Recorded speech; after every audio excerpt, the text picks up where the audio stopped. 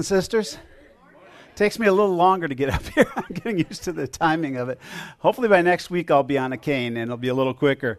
But I'm so thankful to be here today. And I want you to know today, whether you're male or female, whether you're black or white or brown, whether you're conservative or liberal, whether you're old or young, whether you're rich or poor, whether you consider yourself gay or straight or something else, whether you love Jesus or you're just not sure about him yet, I want you to know that Crosswinds is a place that you will be loved and you will be cared for because you are loved by God.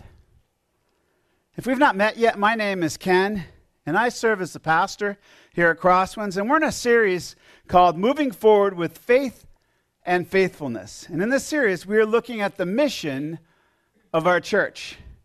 And we believe that the mission of our church is based on two verses in the Bible, the Great Commandment from Mark 12, 29 through 31, and the Great Commission from Matthew 28, 19 through 20. And last week I gave everybody a little card and an assignment to meditate on a couple times a day on that Mark 12, 29 through 31 verse. And I want you to try to memorize it and know the greatest commandment according to Jesus. And I have a chocolate bar today. I actually have a bunch. Oops. Got a heavy bag of chocolate bars. I have a chocolate bar for anybody that wants to raise their hand and can shout out that verse. Stand up, Jason. Stand up, too? Yeah. Okay. Hear, O Israel, the Lord your God is one. You will love the Lord your God with all your heart, all your soul, all your mind, and all your strength. And a second, you will love your neighbor as yourself. There is no commandment greater than these. Let's give a big hand to Jason. There you go. Anybody else? Anybody else think they know it? Okay, Courtney, stand up.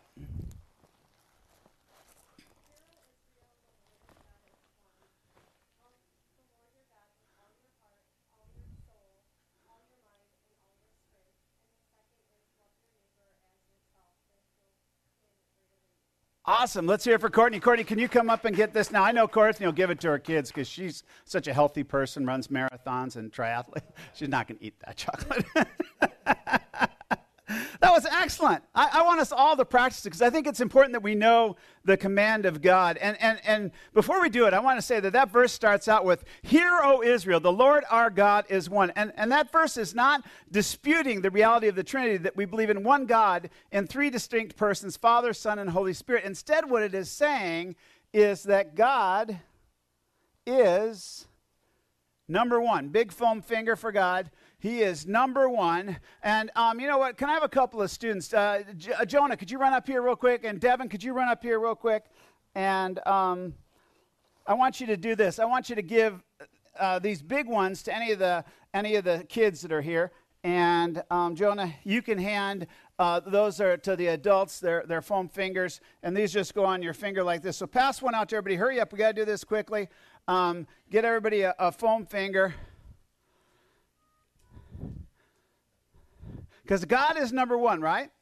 So I want you to put your foam finger on. Everybody put your foam finger on.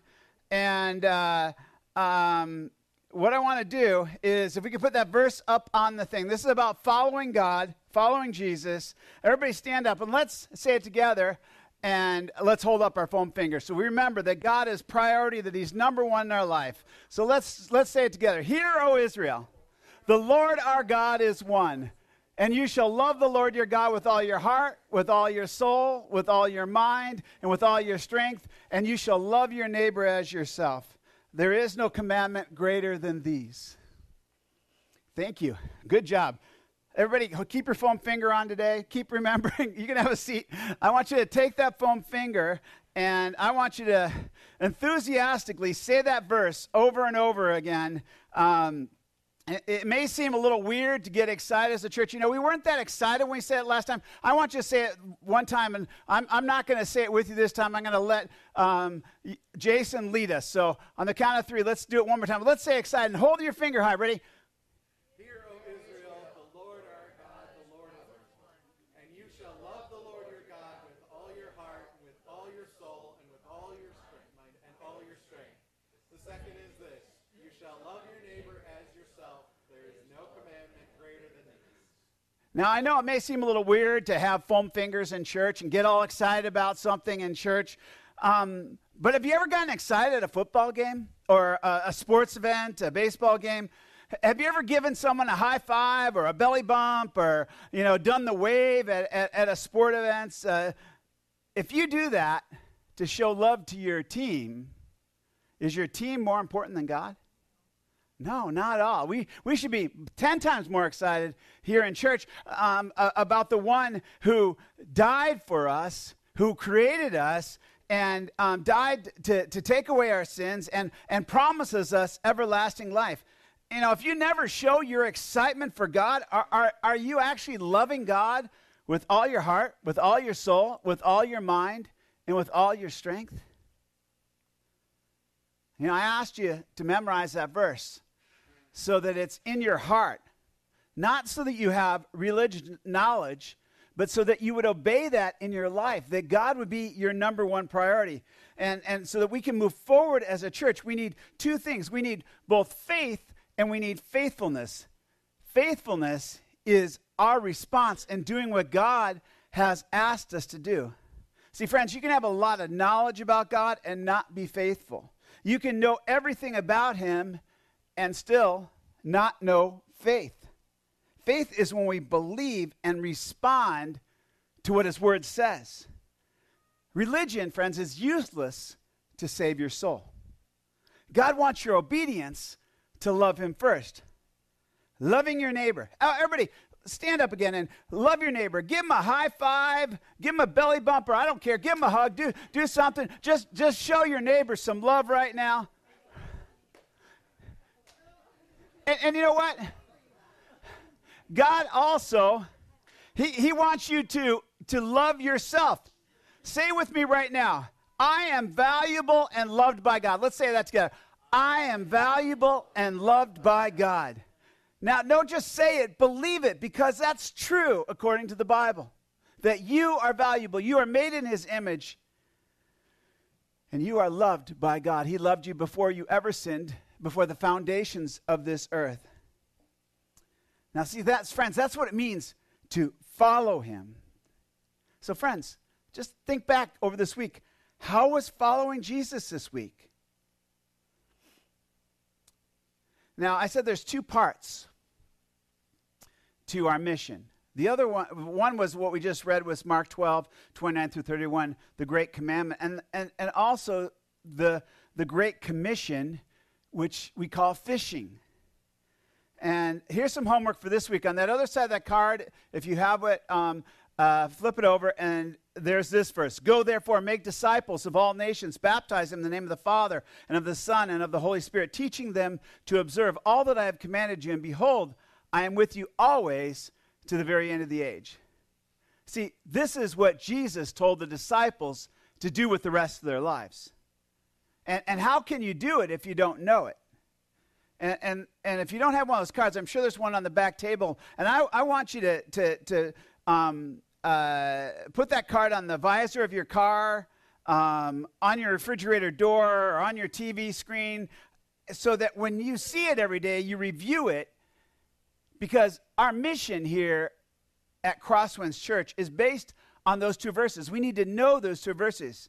And I have another giant chocolate bar here for anybody that can stand up and tell us our mission. Because we wrote a sentence that just kind of incorporates these two things. It's our mission as a church. And if you can say the mission, I want you to stand up, raise your hand, and say it. Eric, go ahead. Stand up.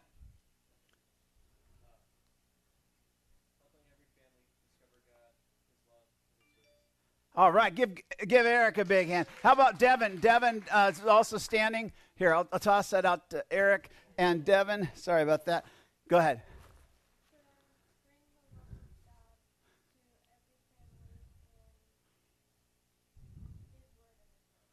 Not quite that. I gave a bonus. You got to get the wording down. So we'll give her half a chocolate bar. Who wants to split it with her? Here, Tatiana, you have to split it with Devin, okay?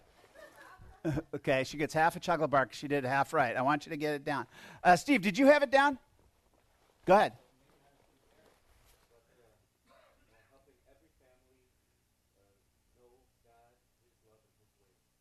Okay.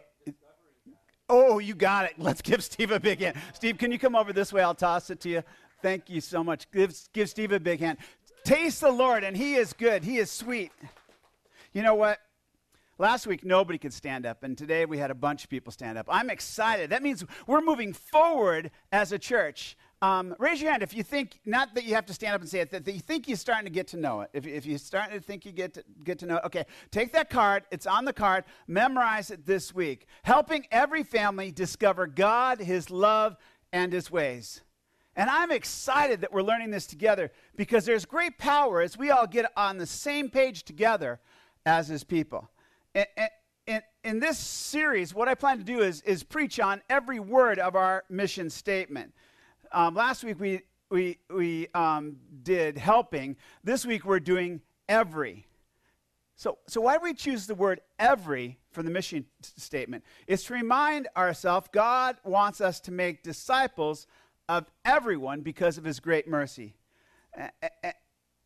And we chose to follow up that word every with the word family because everyone is part of a family. And we are to be missionaries to families of people. Even if you're single, you came from a family. Even if you're estranged from your family, you're actually still part of a family. And if we obey the great commandment, we are to love and care for families as a church. The Bible is a story of the family of humanity. Jesus, the Lord, was born into a family. God chose to work through a family to do his redemptive work. You know, as a church, we care about each of you that are here, but we don't only care about each of you who are here. We care about your family members that don't attend with us regularly. They are people we should all be praying for and looking for opportunities to show them kindness and love. You know, when we accept Jesus as our Lord and Savior, we become now part of a new family. The Bible says we become children of God. And as children of God, we are to work in the Father's business, which is to help adopt those created by him into his eternal family through his gospel. You know, some churches only target certain segments of people. They might say they're a black church, or they're a white church, or they're a Chinese church. They may be targeting young people, or maybe they're really targeting older people, or maybe they're just targeting people that think and act like them. Friends, at Crosswinds, everyone is on the target. As a church, we seek to be multicultural, multi-ethnic, multi-generational, and multi-ideological politically. We all think differently, and that's okay. We just need to love Jesus. Friends, we care about everybody here, not just people we like or who are just like us. As a church, we've identified 7 cultures, things we are trying to be as we do church together. And 2 of them show our intention in ministering to everybody. I'm going to read those to you. One is creative communication, finding innovative ways to communicate the gospel in relevant ways to teach to each generation, gender, personality, style, and people group. And the other one is this, training. We seek to create a leadership pipeline to build up people from the youngest to the oldest to make disciples who then train others to be disciples, to build up others who then do the same. When we say every in our mission statement, friends, we mean every. We mean every. Because every human being you see each day needs the benefit of the gospel of Jesus Christ. Why? Because the Bible says everybody sins. That's what it says. And the Bible says everybody needs forgiveness. And here's something else that we know is true. Everybody's going to die. Friends, you may get out of taxes, but we don't get out of death. It's a certainty for everyone. The wage of our sin caused it. And without a loving relationship with God, every one of us faces an eternity in hell when we die. Everyone is condemned because of their sin. The benefit of them knowing and loving God is forgiveness of that sin and the gift of eternal life. And that is why our mission as a church is to fish or teach others the good news about his forgiveness and love for all of us sinners. Psalm 103 says, "Bless the Lord, O my soul, and all that is within me. Bless his holy name. Bless the Lord, O my soul, and forget not all his benefits, who forgives all of your iniquity or sin, who heals all of your diseases, who redeems your life from the pit, who crowns you with steadfast love and mercy, and who satisfies you with good, so that your youth is renewed like the eagles." Friends, when we have gospel conversations with others, when we disciple others, it's how we bring maximum benefit to other people's lives. It's the main way we are to help every family. To be on mission is to have the priority of fishing and making disciples. Jesus' final word in all the Gospels had to do with us sharing his gospel with everyone. In Matthew 28:19, Jesus records his great commission that I read earlier, and that was to all of his followers throughout all ages. But all the Gospels have similar words. In Luke, after his resurrection, Jesus appeared to his disciples and says, "Thus it is written, that Christ should suffer and on the third day rise from the dead, and that repentance for the forgiveness of sins should be proclaimed in his name to all nations." That all nations means all people, beginning from Jerusalem. And Mark's gospel records Jesus saying this to his disciple after resurrection. He said to them, "Go into all the world and proclaim the gospel to the whole creation. Whoever believes and is baptized will be saved, but whoever does not believe will be condemned." And then in John's gospel after his resurrection, Jesus said this to his disciples. Jesus said to them again, "Peace be with you. As the Father has sent me, so I am sending you." And when he had said this, he breathed on them and said, "Receive the Holy Spirit. If you forgive the sins of any, they are forgiven them. If you withhold forgiveness from any, it is withheld." Friends, as disciples, we are a sent people because we believe in a sent God. Jesus was sent to this earth, and we are sent to others so that they might know his forgiveness and love. And if we don't live on mission, forgiveness is actually withheld from the families of this world. Beloved, someone's last words are very important. And today I want to focus for a little while on Jesus' last words to his disciples before he left to join his Father in heaven. So please open your Bible or your Bible apps to Acts chapter 1. I'm going to be there. I'm going to kind of pick some verses out of there to talk about. I'm not going to read through the whole chapter. The book of Acts was written to show Jesus' purpose for the church. And we've been going over our purpose as a church. The book of Acts is an extension of the gospel. And Luke speaks about the ministry of the church or the apostles. And in verse 3, it says this: "He presented himself alive to them after his suffering by many proofs, appearing to them during 40 days and speaking about the kingdom of God." See, 3 days after Jesus was brutally killed by crucifixion, he walked out of the grave alive again, alive forever. And the text says in Luke that Jesus hung around for 40 days after resurrection, teaching his disciples. And to be proof of the promise of everlasting life. And what was he teaching them about? According to the verse? The kingdom of God, which is the gospel.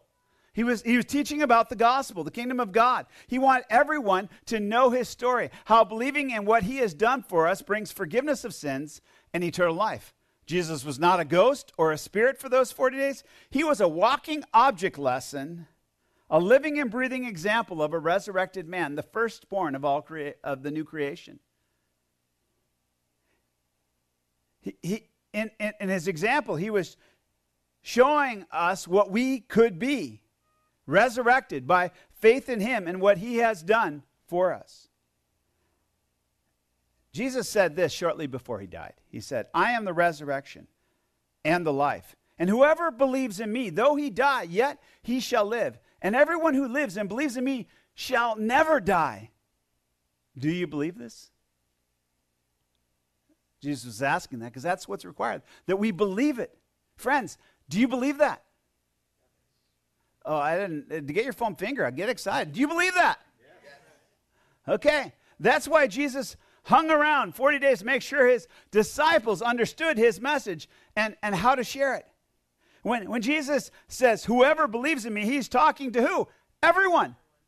Whoever. Jesus is the only one who has the answer to death. Every other prophet or founder of a religion or expert or guru has something in common, a tomb. Jesus had a borrowed one because he only needed it for a few days and now it's empty. Buddha's bones can be found in a tomb. Confucius' bones can be found. Joseph Smith's bones can be found. Muhammad's bones can be found. Them bones of Jesus, they can't be found because he's still using them. Just like how he's walking around with his disciples for 40 days after his death. This is why Jesus is number one. He's done something nobody else has ever done. You know, just before Jesus left for heaven, his disciples asked him a question. In verse 6, it says, so when they had come together, they asked him, Lord, will you at this time restore the kingdom of Israel? And I think Jesus has been talking about the kingdom of God, and they're worried about the kingdom of Israel. Disciples are a lot like people today, more concerned about their earthly kingdoms, what's going on in their lives, instead of his promise of a heavenly one. Most people are focused on what is good for them, not what is good for everyone. See, the Jewish religion had made these disciples focus on the fate of their Hebrew nation. Now, God had promised to restore their nation eventually, but God's concern has always been for every family of people on this earth to be restored.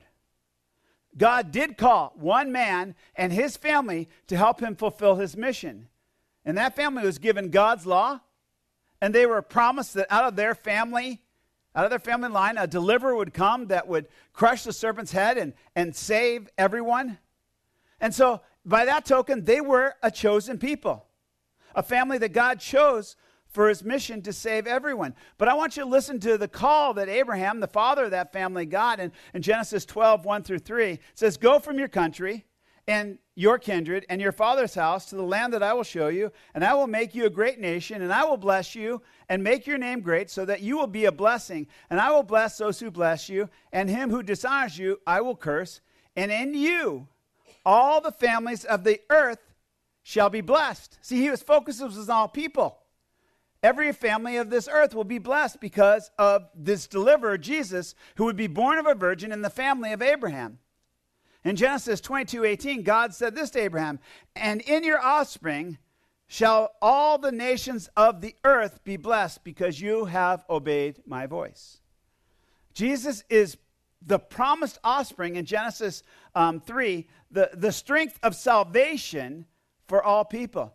Isaiah, one of their big prophets of the Hebrew people, also said that the gospel was for everyone. The Lord has bared his holy arm before the eyes of all the nations, and all the ends of the earth shall see the salvation of our God. Isaiah 22:18. But unfortunately, the reason Jesus was killed and why his disciples were still focused on their nation being great, and like many people today are focused on the wrong thing, concerned only about our own salvation and our own comfort, we become selfish. But God's intention is always for all people. And so Jesus has to focus them back on the mission. And he says to him, hey, it's not for you to know the times or the seasons that the Father has fixed by his own authority. It's not important when this happens. But what is important? See, because they wanted special knowledge about God's plan for them and their nation.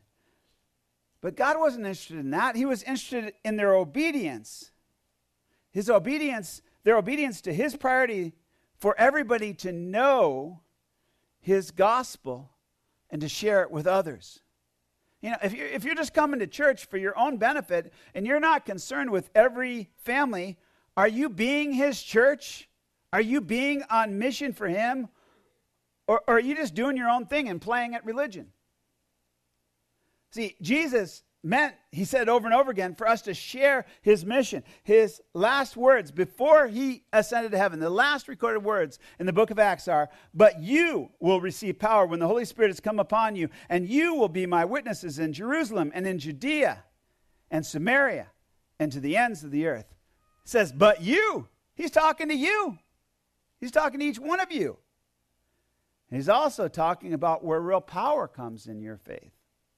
For the gospel is the power of God, according to the scriptures. Jesus gives us his power through the Holy Spirit to help every family discover God, his love, and his ways. And to receive his power, we must pray together. Jesus asked his disciples earlier on in the book of Acts to stay together in Jerusalem and pray until the power of the Holy Spirit came upon them. If we're going to accomplish his mission, it starts with us, church, praying together. Every Sunday morning, where's Nigel? Every Sunday morning, Nigel, our prayer leader, is here at 9 a.m. to lead anybody who wants to come in prayer. You can come join us every Sunday morning and pray for the God's mission to happen. There's a great preacher, Charles Spurgeon, one of the most successful gospel preachers ever. And he said what gave his ministry the most power and his preaching the most power was his boiler room.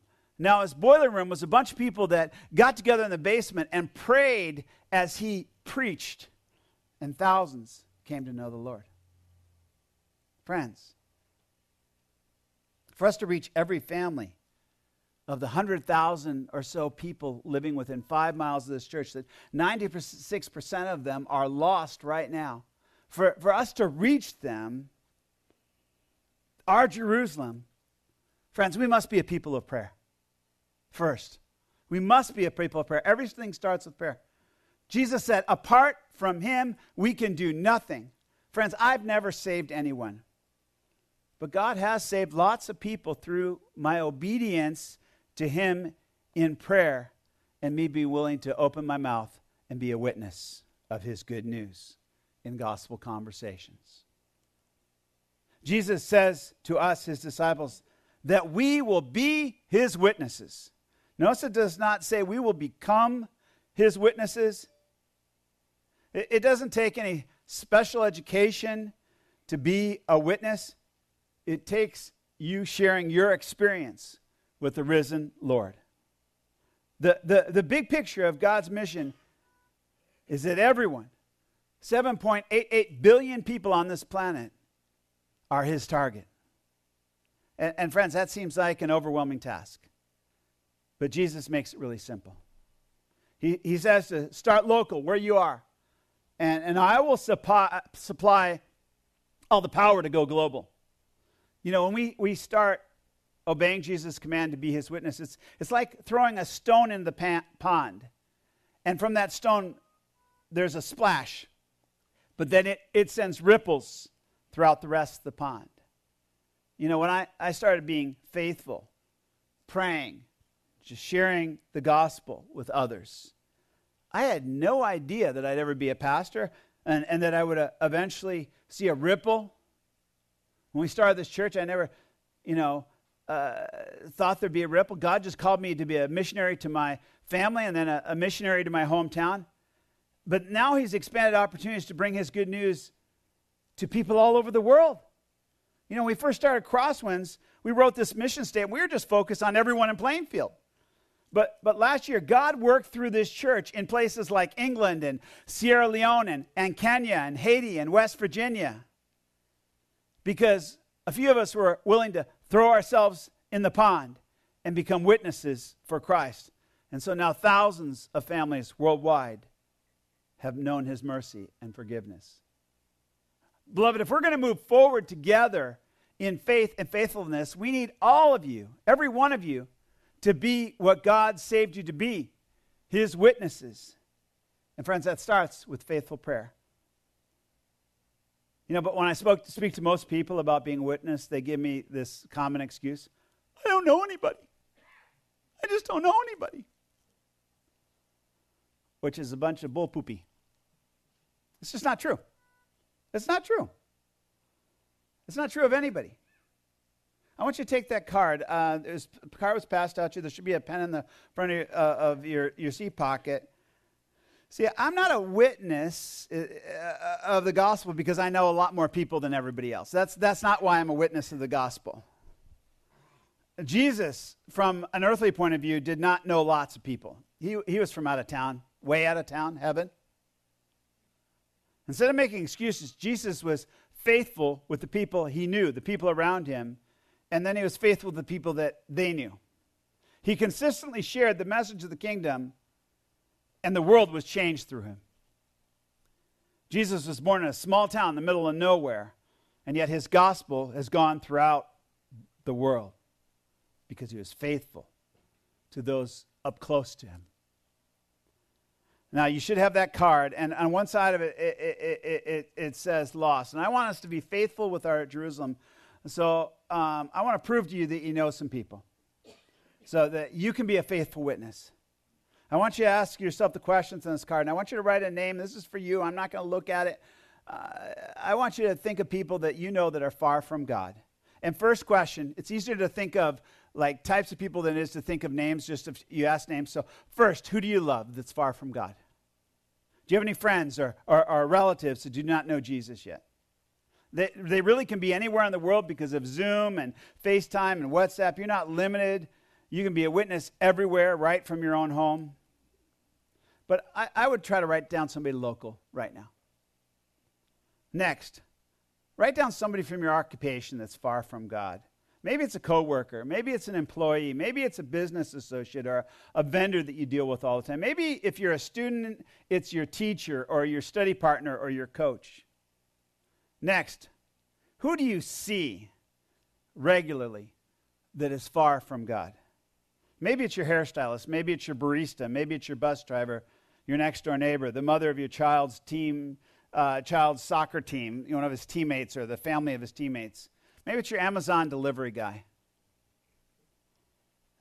Next blank, the last one. Do you know someone who's trouble? Do you know someone who's always in trouble or someone who's troubled that's far from God right now? The Apostle Paul was arguably one of the best witnesses for Christ in the Old Testament or the New Testament. Probably one of the best the world has ever known. But friends, he was trouble. He was a murderer of Christians. He hated Christians, and yet God changed his heart so that he might become a powerful witness. And I bet you know someone that seems like trouble to you. Maybe their sins make you uncomfortable. Maybe the way they behave makes you think they would never be interested in God. I want you to write that person down. Is there anybody that didn't come up with 4 people? See, you all know people. Actually, the average person knows 200 to 250 people on a first-name basis. That's why wedding chapels and funeral homes are built for about that size. I want you to pray for those 4 people. That's all I want you to do right now. So I just want you to pray for those 4 people every day. Make a commitment to pray for them every day for the next 60 days and see what God does. See what kind of power God releases. See, Jesus asked us to be his witness. He doesn't ask us how many people we know. Knowing lots of people is not the qualification of being a witness. The qualification is believing Jesus rose from the grave and believing by faith you will too and sharing that with others. Everybody here should have at least 4 people to start praying for right now for the power to help connect them to God. Friends, being a witness is not about your skill. It's about your faithfulness to his word. The word witness in the Greek is actually the word martyr. Early disciples believed so much in Jesus' resurrection. It was a qualification. They had to pick a new apostle in the book of Acts. And what the qualification is, hey, did you see Jesus resurrected? They had to stand up for this resurrection, willing to stand up and say they believed him until death. And most of the apostles died, never recanting that message. You're not a witness for Jesus because if you're not a witness for Jesus, is it possibly because you obey your fears of people instead of him? You love what people think more than you love the Lord your God with all your heart, with all your soul, with all your mind, and with all your strength. Friends, the excuse of not knowing people will not fly with God.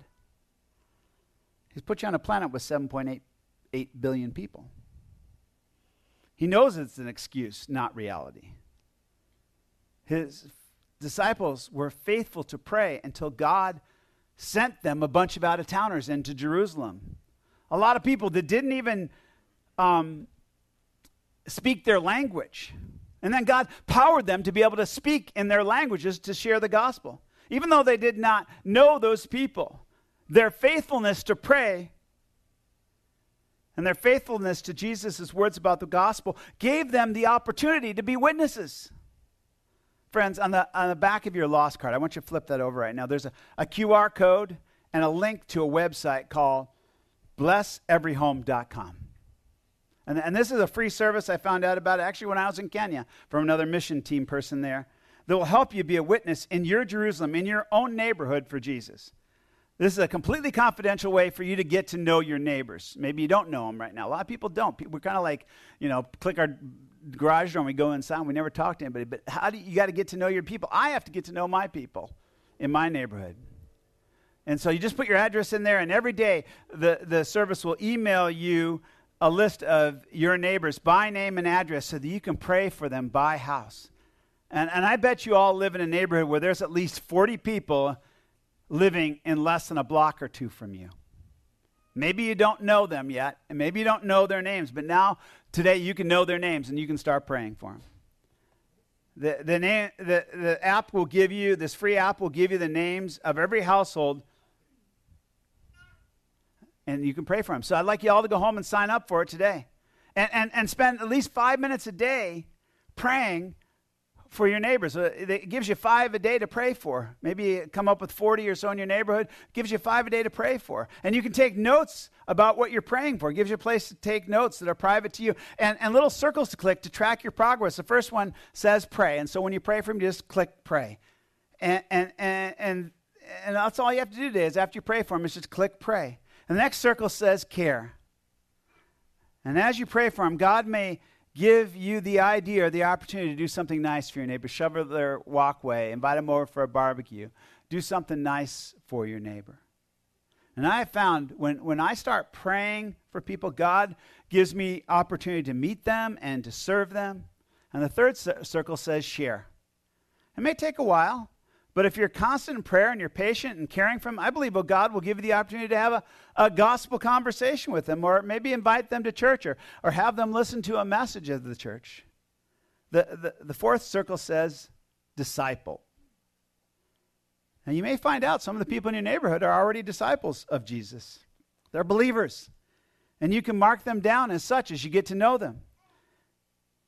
When you sign up for the service, you're considered a light, and you can invite them to be a light in the neighborhood. Now you can ask those ones that are already discipled to maybe be your partners in your neighborhood, and maybe invite them over and pray together for your neighborhood to know Jesus Christ. Now, let's say you just start praying for your neighbors for the next couple of months because you know their name. Do you think God might give you the courage to buy or make a plate of cookies and come over some evening and say hello and tell them, hey, I've been praying for you and I just felt led to do something nice for you today? Simple as that. Do you think that might somehow lead to a relationship and maybe a gospel conversation? Friends, do you think that some cookies would be a positive witness for Christ? Now, some of you are thinking, that sounds scary. Well, what if you paired up with some friends from your life group? It's real biblical to do that. And one week, you go to your friend's neighborhood and you deliver 5 plates of cookie. And the next week, you go to your neighborhood and you do it together, 5 plates of cookie. And with each other, you got a little courage. And they get to meet another Christian. Could you do that as a family? Could you teach your children to love their neighbors and to be a witness of Jesus to them? Could you go out with your kids and stroller and take a plate of cookies to somebody? Can you imagine the impact, if every person from our church did this over the next year, let's say we all adopted 40 homes in our neighborhood, and we prayed just for 5 homes every day. You know, that would be about 2,000 families we would be helping to know God, his love, and his ways. You know, I don't think it would take very long. I bet the Holy Spirit would release power and that amazing things would start to happen. If we only helped 5% of those 2,000 become followers of Jesus Christ, it would triple the size of our church. And it might even start a new church plant. You know, every time I've put people down on a list and consistently prayed for them, God has done amazing things. I've seen God save people. I've seen God do miracles in their lives so that they start to have faith in him. I've seen God open up gospel conversations. Friends, the excuse of not knowing anybody is not valid. You just need to be faithful today and start praying. Now, there's another excuse some may give. I don't have the time. Really? Really? You don't have 5 minutes a day to pray? That's a lie. It's not true that you don't have the time.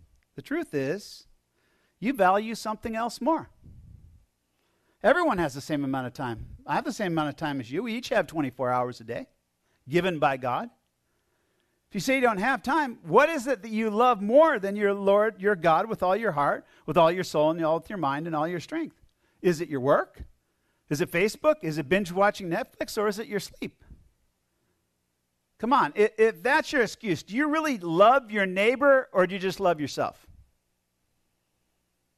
And if that's true, is your faith in God something that's really valid? For God's word says in 1 John 4:20 through 21, if anyone says, I love God and hates his brother, he's a liar. For he who does not love his brother whom he has seen cannot love a God who he has not seen. And this commandment we have from him, whoever loves God must also love his brother. You can't do part of the great commandment, you got to do all of it. Is it loving to your neighbor not to care if they stay unforgiven and go to hell? That sounds more like hate to me. Our mission, friends, is to help every family discover God, his love, and his ways. And Crosswinds, I know you're the kind of people that care about every family. I'm confident you're going to do this. I see how you give right now. Last year, we didn't make our own budget because we gave over $40,000 to missions to help families in Haiti and Sierra Leone and Kenya and Burundi and Malawi. We gave to start a radio station recently so the gospel would go out in Kenya. We packed and paid for 12,000 meals to send to some poor people in Haiti. We bought land, seed, and equipment and toilet facilities, as you found out in the Abundant Life program, to start 10 families, over 70 people we helped in Malawi that we may never know through the Abundant Life program. See, you as a church already have the right heart. But friends, we can't let our local families perish. We can't. Every time you give here, at least 10% of what you give will be sent directly to help families around the world discover God, his love, and his ways. That's our mission. But friends, if we reach some families in our neighborhood and teach them to care about the families around the world and become givers, how much more can we help send aid to the families around the world? Beloved, we have to throw ourselves into this local pond so that we can continue to reach to the ends of the earth.